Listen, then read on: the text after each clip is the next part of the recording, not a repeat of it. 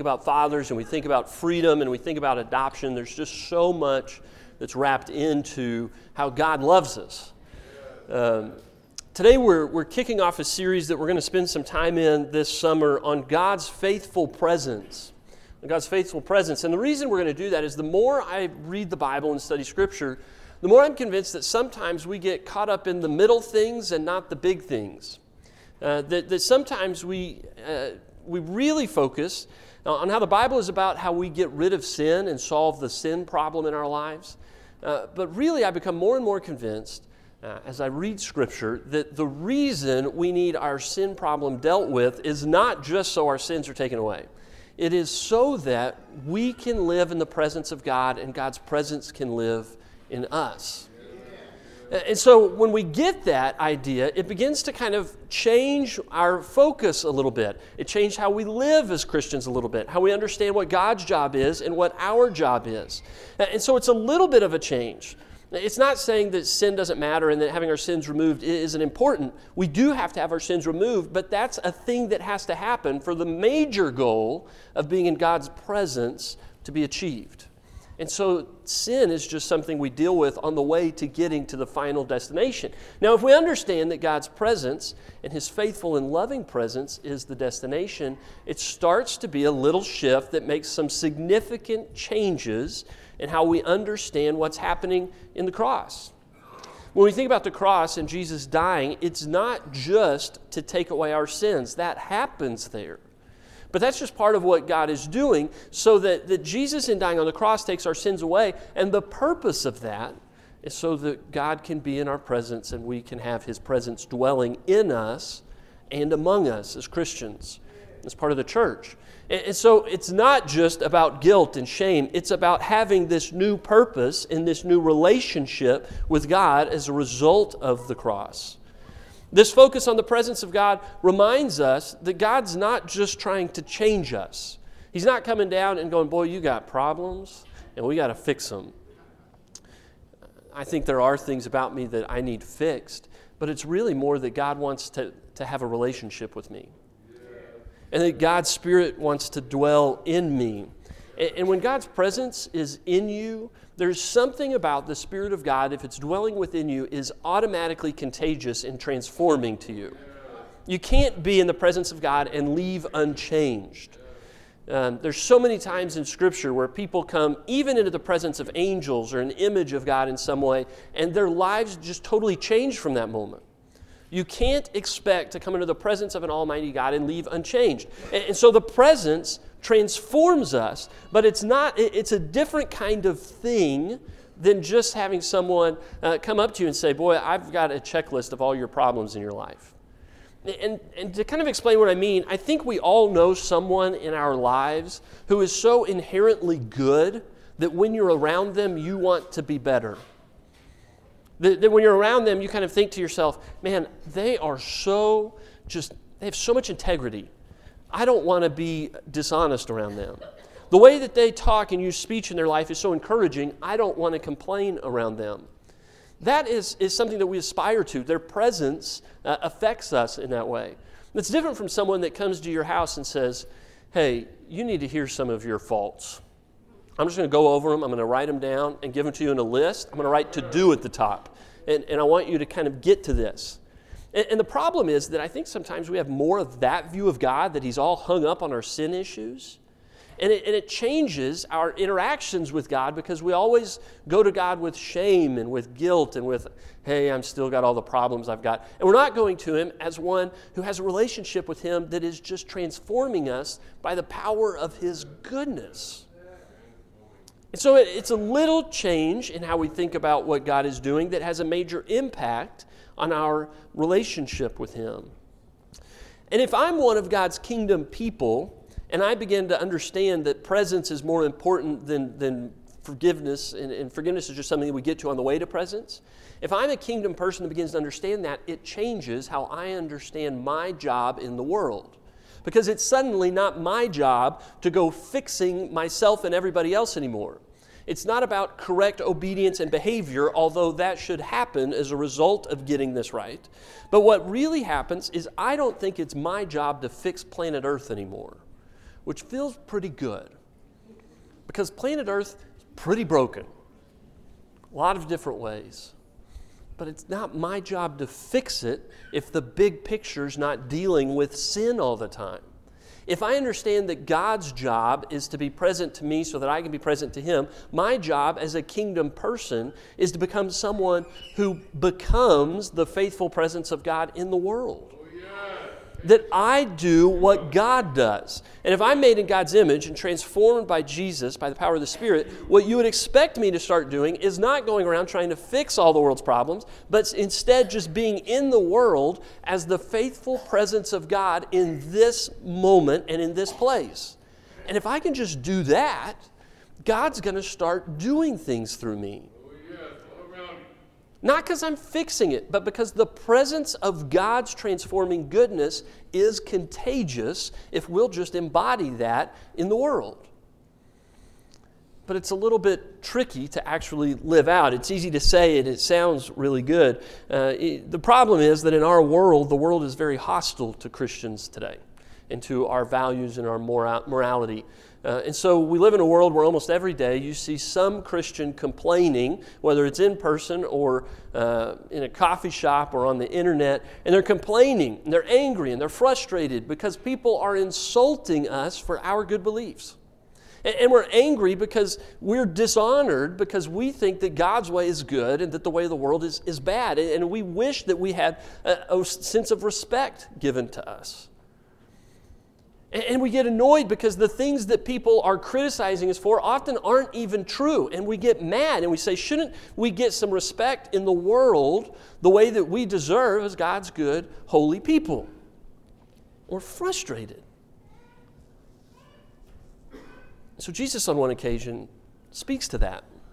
He's got a sermon that he's got a crowd that's gathered around him. He's on a mountain and he starts giving this sermon. And he starts with something called the Beatitudes that I'm not going to do. But as soon as he gets out of the Beatitudes, he has this blessing at the end of it.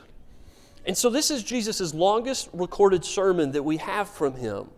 And it begins like this: "Blessed are you when people insult you, persecute you, and falsely say all kinds of evil against you because of me. Rejoice and be glad, because great is your reward in heaven, for in the same way they persecuted the prophets who were before you." So there's a disconnect here. Because Jesus says, rejoice and be excited when the world insults you and dishonors you. And we just sit around and going, we don't get the respect we think we deserve. You know, we're just complaining all the time. And that's, in the best case scenarios, a lot of times we're mad about the world. We're mad that the world doesn't treat us like the ones that should get our way all the time. But Jesus says, blessed are you when people insult you. Blessed are you when people persecute you.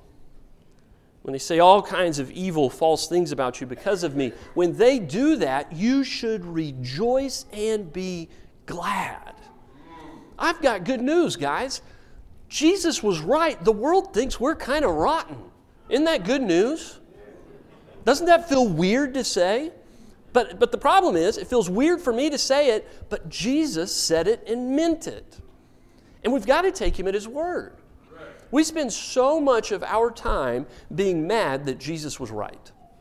Should we, as Christians, be mad Jesus was right? No, we need to live into this disconnect. We need to be fine with it. We need to quit reading this verse and saying, boy, we got to figure out some way to make Jesus wrong about this. If you're spending a lot of your time as a follower of Jesus trying to disprove things he said, you're probably doing it wrong. And yet we spend a lot of our time doing exactly that. So Jesus, how do we do that? How do we live in a world that is critical of us and try and be the faithful presence of your Father in a world that's just muddy and messy, and it's not the way we think it should be, and it's not the way you designed it to be. It's a broken world. Well, fortunately, Jesus continues in this sermon. He says, "You are the salt of the earth, but if the salt loses its saltiness, how can it be made salty again? It's no longer good for anything except to be thrown out and trampled underfoot. You are the light of the world. A town built on a hill cannot be hidden. Neither do people light a lamp and put it under a bowl. Instead, they put it on its stand, and it gives light to everyone in the house. In the same way, let your light shine before others, that they may see your good deeds and glorify your Father in heaven. Jesus says, listen, here's the thing. If you're going to live in a world that persecutes you and says all kinds of awful things about you, here's what you need to do. You need to be salt, and you need to be light. And these are two things that just by their very presence transforms the spaces they're in. He doesn't use he doesn't use a metaphor of violence or a metaphor of power or a metaphor of forcing people to no longer do things, an argumentative metaphor. He says, listen, just be transformative and good in the place where you're planted. And he goes on in this sermon for several more chapters, and as he goes through this sermon, what he proceeds to describe over and over again is a way of being in the world and living in the world that's completely different and completely unlike any other way of living that had ever been described before it. It's a way of living that invites us into being the presence of God in the world, of being transformed people that are contagiously transforming others that come into contact with us and have a relationship with us. And I think that one of the keys to understanding this sermon is that we need to understand that this way of living involves us understanding what God's in control of and what we're in control of. So we'll start with God because this is pretty easy. What is God in control of? Everything. Alton, tell him. What's God in control of? Everything. What's God in control of? Everything. He's got it. He's got it. He's in control. Now, what am I in control of? And this is the key of kind of rightly orienting what God's in control of and what I'm in control of. And so here's what you need to do if you're trying to do this later on your own and you're like, what did he say again? You can even take a piece of chalk if you want in your driveway and you just draw a little circle, you gotta hand it off, right there around your feet. You can look down at that circle. Here's what you're in control of. Everything in the circle. You're in charge. That's your job to get that thing right and well-oriented according to what God says is good, what the world says is good. You got to take care of what's in the circle. When we get that point of view and we get that understanding, it starts unlocking so much of what's going on in the Sermon on the Mount. It starts unlocking so many of these different passages. And what we see is that if you look at Jesus' teaching about worry, if I'm worried all the time, and this is how most of us work it out. We draw the circle around our feet, and we worry all the time about what's going on outside of that circle and how messed up it is and how bad it is. And we get anxious about it, and we worry about it. We wish we could do something about it. And it does two things. One, it demeans God's ability to be in charge of what He's in charge of, and it exalts my ability to take charge of something that I have no control over. So I'm already upside down. Instead, when I worry about what's in the circle and don't worry so much about what God's in control of, things start to get better. But we also have a problem if we decide, okay, I'm not going to worry about what's going on outside of my circle, but you know what? I don't really want to work on what's inside of the circle either. So I'm just going to do nothing. I'm just going to do nothing. And so there's two things that happen when we get this wrong, and we can get it wrong in two very different ways. Wrong way, number one, is if I'm worried about what's going on and trying to fix what's going on outside of my circle all the time, and I'm not worried at all about what's inside the circle, you cannot help but become judgmental. You become judgmental of all the problems that other people have without worrying about your own stuff. The other problem that can happen is when we do the opposite, when we say, all right, if I can't fix the world, I'm not going to worry about me either. I'll just be fine with it. And what happens when we have that issue is that we take on a demeanor and an attitude of just assimilating whatever the world says is fine. The world will become a bigger influence if we are not critical of the world in any way and we don't do the work about what's in the circle. We become people who just are blown around with every trend and every movement and every social media hashtag that catches us. We kind of go, boy, that feels true. A lot of people retweeted that. You become fully influenced by the world and culture and not by God. But when we get it right, we start to do things that Jesus describes in the Sermon on the Mount. He talks about worry and anxiety in one of the longer sections in the sermon. And what he's basically saying is, listen, don't worry about stuff you can't change. God's got it. It's like, oh, that's right. God's in charge of the things in the world. Just have faith and worry about yourself, and God will take care of what's out there and what's in here. God's got it. And so the teaching on worry and anxiety starts to make more sense. Jesus teaches about how to approach a brother or sister who are struggling with sin in their lives. And he says, listen, don't go to them if you haven't done your circle work and you've got a big old stick in your eye. Don't go to them and say, hey, I need to talk to you about the speck in your eye, person outside of my circle, when I'm not doing the work inside of my circle. The plank and speck teaching is saying, if you're the kind of person that's doing your work in here, then you are the kind of person who has opportunities to talk to other people about the work they're doing in their circle. It opens the door for those things. And these teachings over and over again, as you go through the Sermon on the Mount and think, man, what's he doing? He's describing a way of being and living in the world that doesn't tell us that it's our job to fix everything. It's our job to be the ones that go tell the world everything it's doing wrong. Not our job. It's not our job to try and use every bit of power and influence we have to fix the world. God's got it. He's got it. He's already defeated Satan, and all we're doing right now is winding down the clock to the victory party. God's got it. And so if we begin to put faith in God that He's going to do His part, it's our job to start doing our part. To instead of worrying about fixing everyone else's problems, we do our work inside of our little circle. And we're going to talk in the next couple weeks about how it's not just a selfish, individualistic faith. That what God does as we become Christian people is He actually has different ways that He kind of grows our circle and brings in our family. And He grows our circle and He brings in our friends. And He grows our circle and He brings other people in through trust and relationship and other things. But that's to come. And so just stick with me with the mind your own business stuff for a week. And we'll grow the circle as we move forward, okay?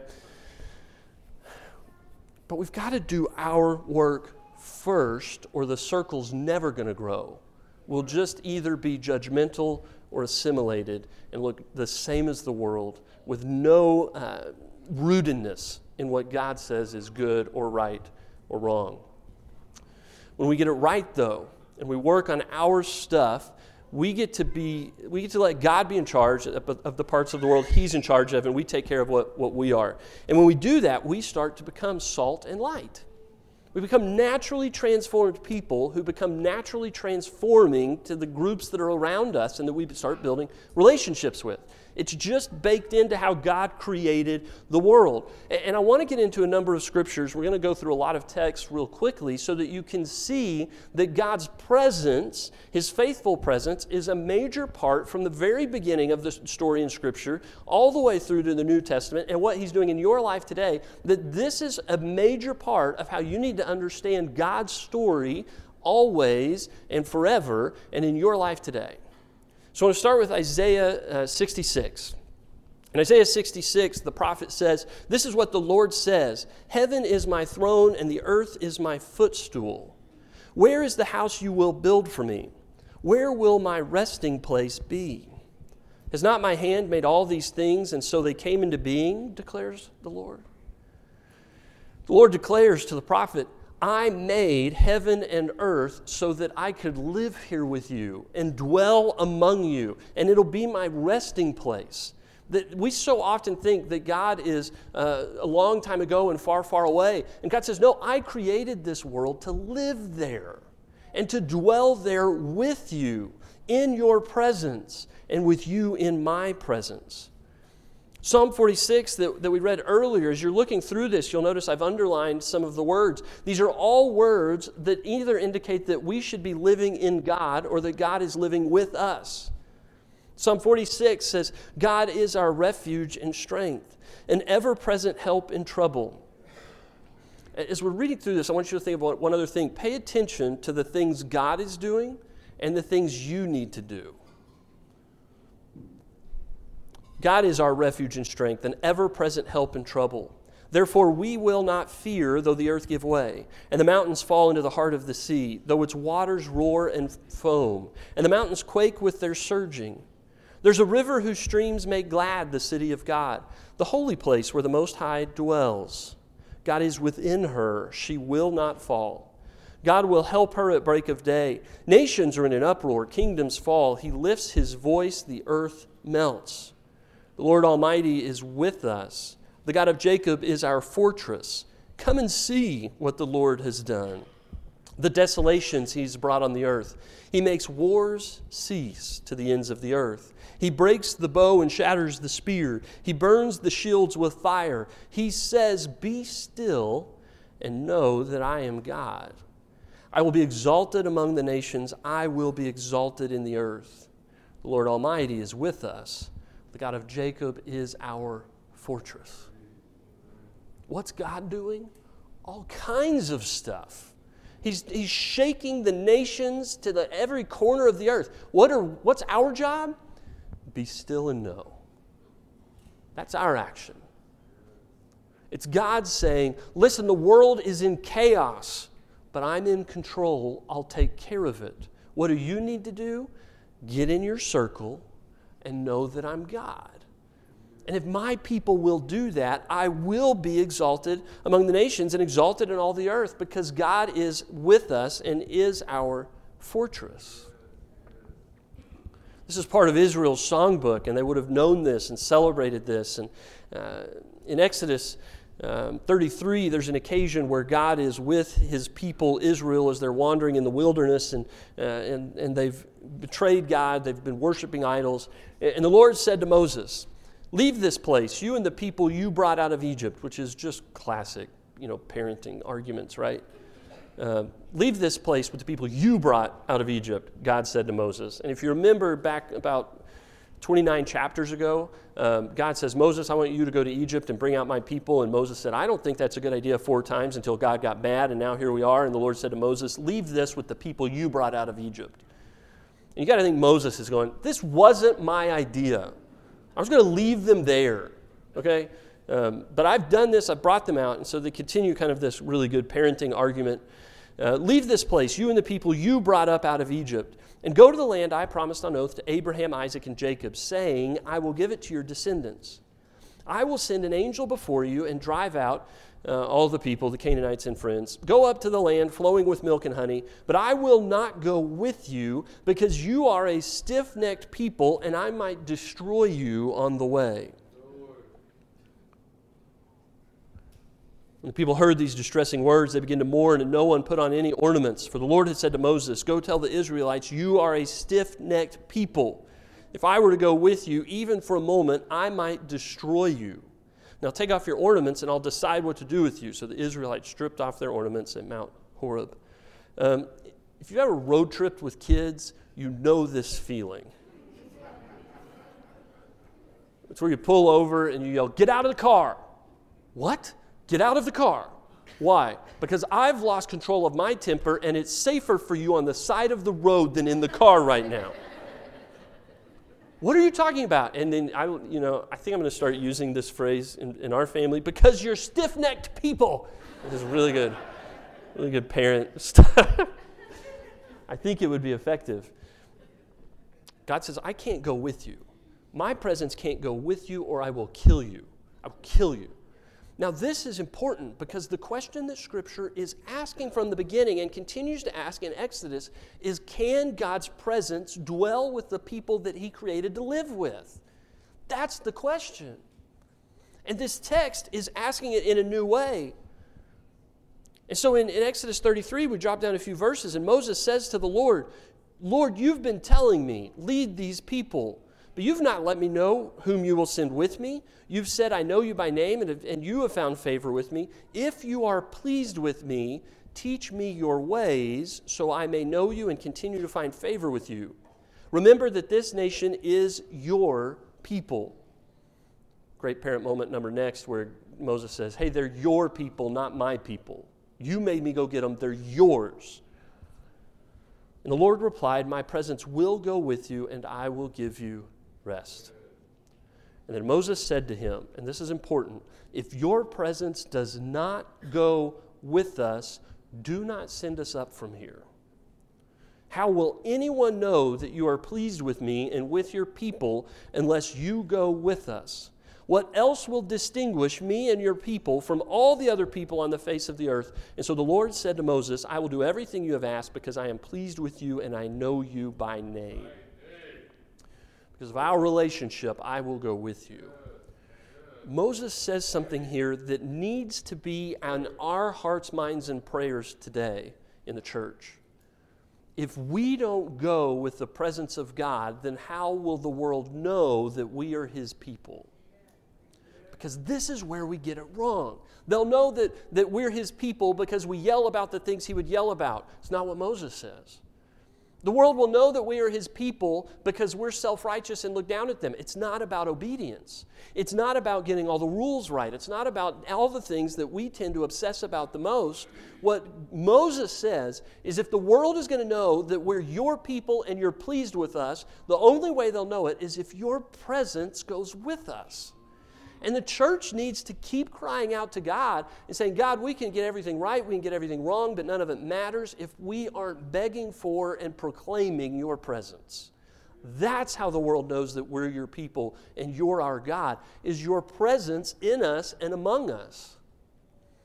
That's what has the power to do all the things that Christians want to have happen in the world, but it's God's presence doing it, not me doing it.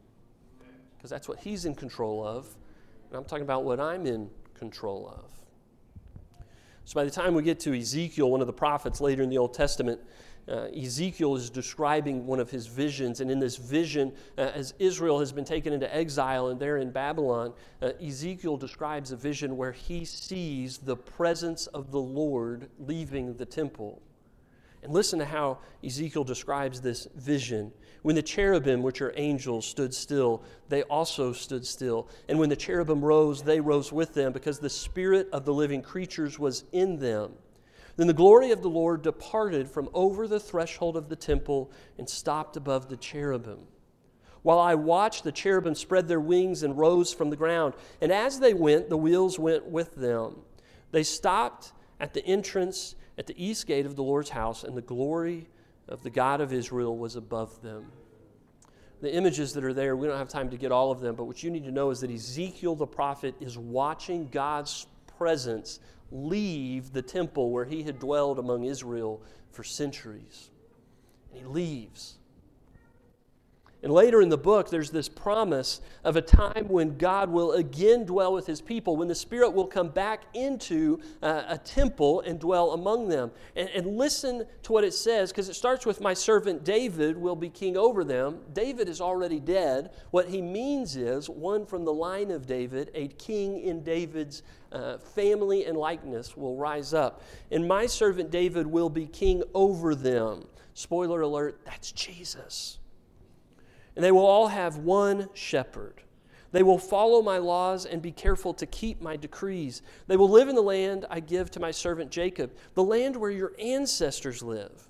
They and their children and their children's children will live there forever. And David, my servant, will be their prince forever. And I will make a covenant of peace with them. It will be an everlasting covenant. I will establish them and increase their numbers, and I will put my sanctuary among them forever. My dwelling place will be with them. I will be their God, and they will be my people. Then the nations will know that I, the Lord, make Israel holy when my sanctuary is among them forever. God says, here's how you're going to know that everything's been fixed and put back to right and that my presence is back, is that the nations will know that my people are holy because I will be living with them. My presence will enter them and be among them. And now here's the next spoiler alert.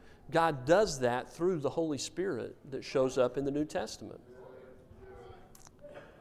4 quick New Testament verses that kind of show you where we're headed here. The first one is this, Matthew 1:23. The virgin will conceive and give birth to a son, and they will call him Emmanuel, which means God with us.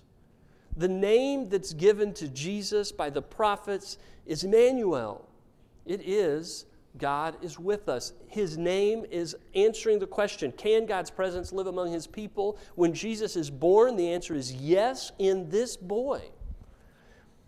In John 1:14, the Word became flesh and made His dwelling among us.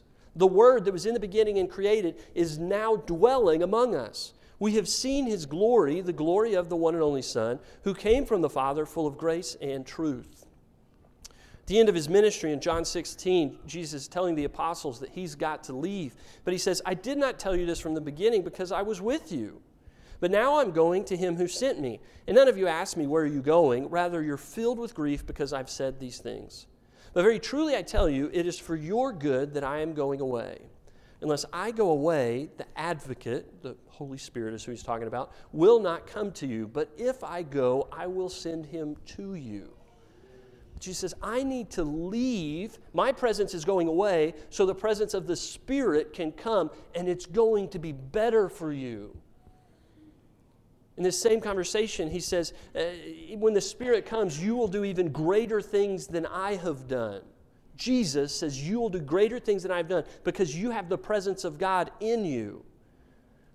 In the Great Commission, Matthew 28, Jesus ends it by saying, therefore go and make disciples of all nations, baptizing them in the name of the Father and the Son and the Holy Spirit, and teaching them to obey everything I've commanded you, and surely I am with you always to the very end of the age. We talk so much about forgiveness. Forgiveness is just the thing that we need so that we can get to the presence. It's all about the presence of God. And the more we understand that, the more we realize that God is not a long time ago and far, far away, but God's presence is here and it's real, and God's presence is in each of us who are followers of Jesus Christ, and that presence starts to transform us into contagious transformers of those who are around us. So do I need to go fix the world? No, I just need to be in the world as the faithful presence of God in the world today. God will take care of the rest. I just have to be salt and light and take on this different way of being that Jesus not only describes but models throughout His ministry and His life and ultimately on the cross. Having our sins dealt with is only a step in answering the biggest question in the Bible. Can we live in the presence of a loving and creating and perfect God? In this series, we're not only going to be answering that with what Jesus tells us is a resounding yes. God's presence can dwell in us and among us. But we're going to be looking at concrete ways that we then embody the presence of God in the world.